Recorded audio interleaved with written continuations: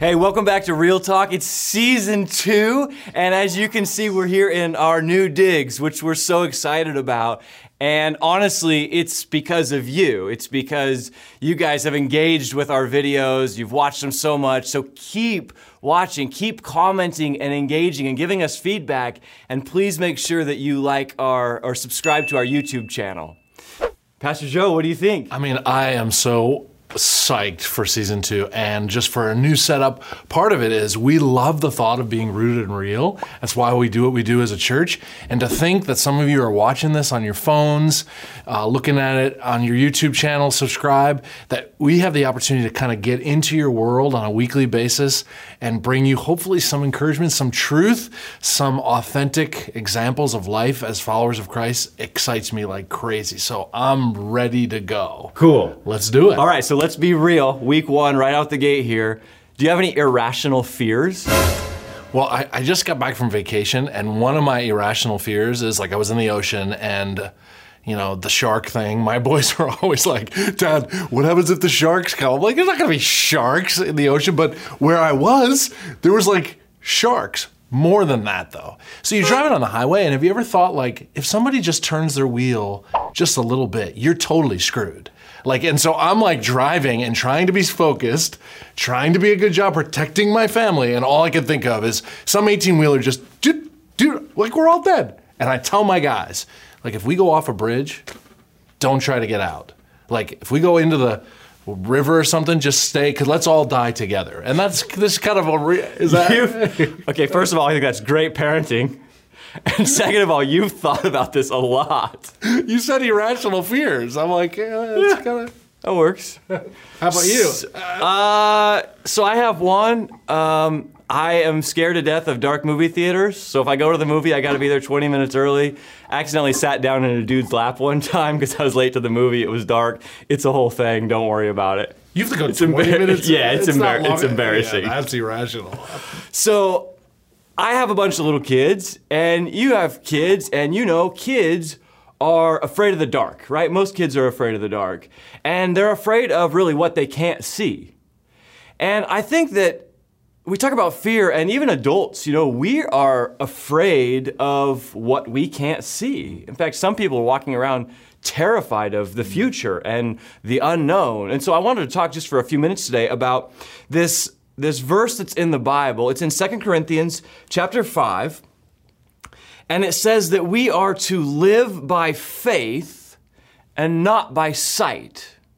So when you hear the Apostle Paul say that, like what pops into your mind? Well, what's how hard that is, Yeah. right? I mean, it's just so hard to say, I trust you, God, and I can't see you, I can't hear you, you audibly. I mean, it's like almost an impossible thing that comes, it's just, that's what jumps into my head, like how hard this is to be a follower of Christ where I can't see him and I can't hear him and I can't feel him next to me. It's just tough. So I understand as children why it's so hard for when you don't know something to be afraid. I mean, as followers of Christ, it's hard to walk by faith and not by sight.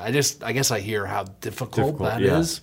Yeah, so interesting, like the Greek word there to talk about sight is the word, I think it's eidos, and it has to do with the physical form or actual appearance of something. And so it's like, it's basically saying, hey, believe that things aren't what they appear to be.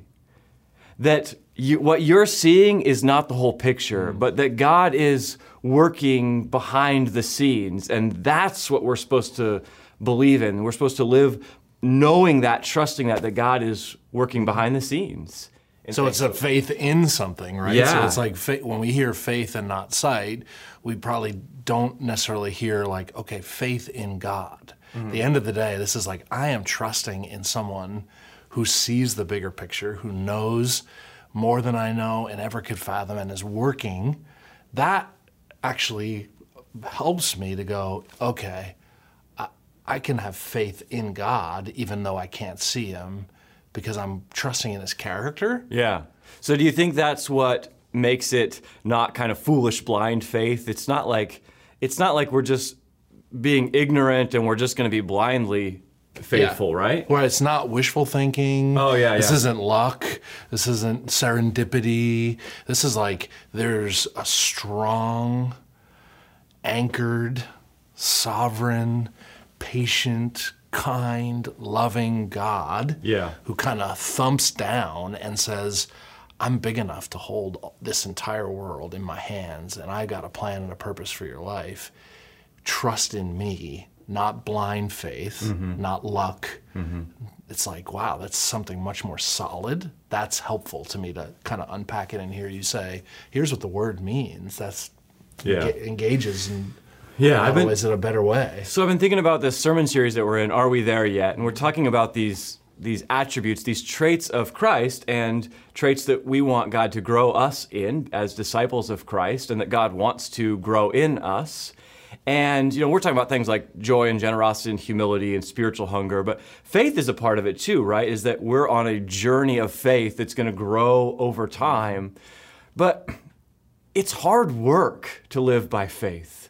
It's hard work, and honestly, it's sacrificial to be humble and joyful and generous, and not just focused on me, but outward, looking. Yeah. Like, why do we do that? What keeps us going? How do we know that God sees? He even sees that we're doing that. Yeah. I mean, and again, I think I just go back to his character and I go, my gosh, if he would be so loving and kind as to send his son to die for me, and he loves me and understands this journey is like one step forward, 3 steps back, because in a lot of ways we get it wrong more than we get it right, and he seems so patient with us.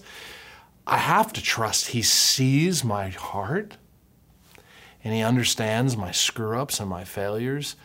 That's the stuff that motivates me. Like, if he really knows me and if he really understands me and he really loves me and he's really patient with me, then I can trust that he's going to work all things out that I can't see or understand, that he's building and doing things behind the scenes that I can't anticipate, that he's smarter, stronger. That's the stuff that just helps me to go, okay, I guess he's really patient with me and gets me. It doesn't throw me away when I mess up. Yeah. So turn that around, because a lot of times, we talk about fear. A lot of times we say things like, God is in control, and it, might comfort us or whatever. But what about when, it doesn't feel like it, when life is out of control? How do we still know that God is working? I don't know. I mean, I think sometimes we talk about blind faith, or we talk about faith as if this is easy stuff. This is really hard. Yeah. This is really tough, and I just constantly think it's falling on the character of God. That's that good. If he's inviting me into this, he understands me and knows me. If he didn't, he'd probably blow me up by now. If he wasn't patient and kind, he'd wipe me out. Yeah. He'd wipe us all out. Yeah. But it is in his patience and his kindness and his generosity and his love and his justice that he goes, I guess you guys, and you're really struggling. I mean, this is true with our parenting, right? So think about how this works with your kids.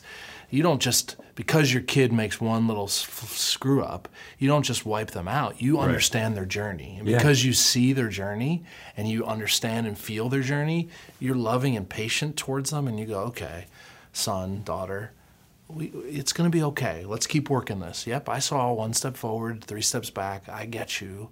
I'm still in it with you. I don't know. That parenting has helped me understand. See that picture? Yep. Yeah. Okay, so just one kind of final thing. How would you encourage someone who's struggling with fear?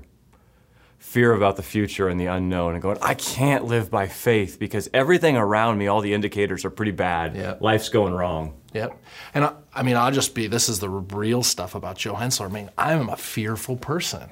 And I struggle all the time wondering if I'm just going to have a heart attack and die. I mean, I feel some weird thing going on in my body physically. I get nervous that I'm about to die wherever I am and whenever. It's something that plagues me, honestly. And it's been trusting in the character of God, that God knows me. And the scripture says, not a sparrow falls to the ground outside the will of God. And I am much more valuable. You are much more valuable. You that are watching this are so much more valuable than a bird. And so if God loves me that much, I have to trust that if I drop dead today, he would take care of my family and has better and bigger plans than I can imagine. And that just gives me a sense of peace. God, you're in control. You're strong. You're smart. You love my kids, my family. You love me more than I could ever imagine. And so when my heart starts racing, I look at my Apple Watch and see how many beats per minute it is, and I feel like I'm having a heart attack, but it's like, you're 61 beats per minute. Relax, Joe. Take a deep breath. God loves you, and just be at peace and embrace that. That's the stuff that helps me, is again falling on his character. Good. So sharks, huh? My goodness, sharks. Sweet. That's another thing I have to worry about. I know, you're going to the beach soon?